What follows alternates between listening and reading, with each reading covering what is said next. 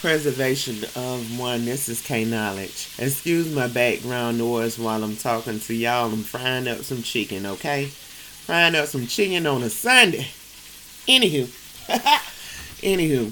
So I was sitting up here thinking, and I said I was gonna talk about this before. And I should not wait. Whenever I say I'm gonna talk about something, sometimes I wait, sometimes I don't, or whatever. But I'm gonna stop waiting, I tell you that one. Because it just throws me back. Well, anyway, I don't believe in arguing over religion. It has the many wars, okay? So I ain't a fan of it. You know what I'm saying? I ain't trying to start no wars. This is my thing. When you pay attention to people, right? How we treat people and how we talk to people. I know, like, the Satanists, right? They are, like, some of the most hated people in this world, right? But then it also made me think about Christianity. We know that it's hated. But the people that's actually Christians, it makes me wonder, do they actually hate Christianity? Let me tell you why I say that, right? Those be like the worst people in the world. And I know I can't be the only one that think that. Ain't no doggone way. Let me tell you why. It's not all, but it's pretty much a good bit on not every last one of them, because it's some that stick with it. And that's their life to the T. You see what I'm saying? They live their life to it, by the book. And nobody's perfect. But listen, let me tell you why I say that. Because I know some Christians that will cuss you out. Don't get it twisted, on the right day, I'll cuss you out too. I know some Christians that say they Christians, but to talk down and discourage the next person. And that surely ain't Christian-like. Nor cursing people out. That surely ain't Christian-like either. I know some Christians that'll tell us, a lot of things that is true and that we all should know, or some things that we don't know, but anyway, they bring it to the light. They're passing on a message, right? Which is, one of the things that they're supposed to do, or whatever, which everybody should. You don't have to be a Christian to pass on God's word. Let's not get that twisted. But a lot of them, they'll sit up there, they'll do something, and they'll sit up there and look at your sin as your sin being the worst sin of all, when they be sinning more than most people. And then they hide behind saying that they're a Christian. Honestly, that happened to a couple of my friends, but this is my thing. And somebody come to you in private, and you're a preacher, I don't care nothing about the denomination, and you're a preacher. Somebody come to you in private, and then you got to tell the congregation, if they came to you in private, that should be kept in private. That's in people's personal business. The reason why he told it, because he can't hold god doggone water. He was supposed to keep that between him and God. That was just crazy. Recently, when I was traveling, right, I was listening to it was a gospel radio station, right, or a Christian radio station, right, and I cannot remember the guy's name, but the guy was phenomenal. Anyway, the guy, he was talking about Christians. He said that when the research was done, he said that it was millions of Christians that was hooked to pornography. He was talking about a lot of Christians, how they watch Pornhub, they into dominatrix, what is it,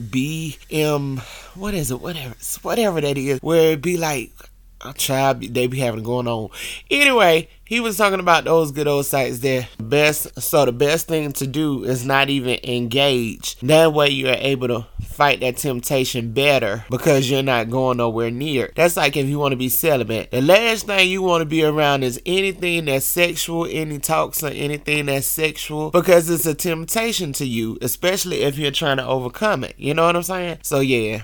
Or refrain from it because you just don't want to do it, He was saying, they still getting the Playboy ads, magazines, or whatever in the mail. He said, but they're still hooked to pornography. When someone's trying to sell you that they're so Christian, they're going to keep their stuff in the dark. You know what I'm saying? Trying to be secretive, but judging ours, right?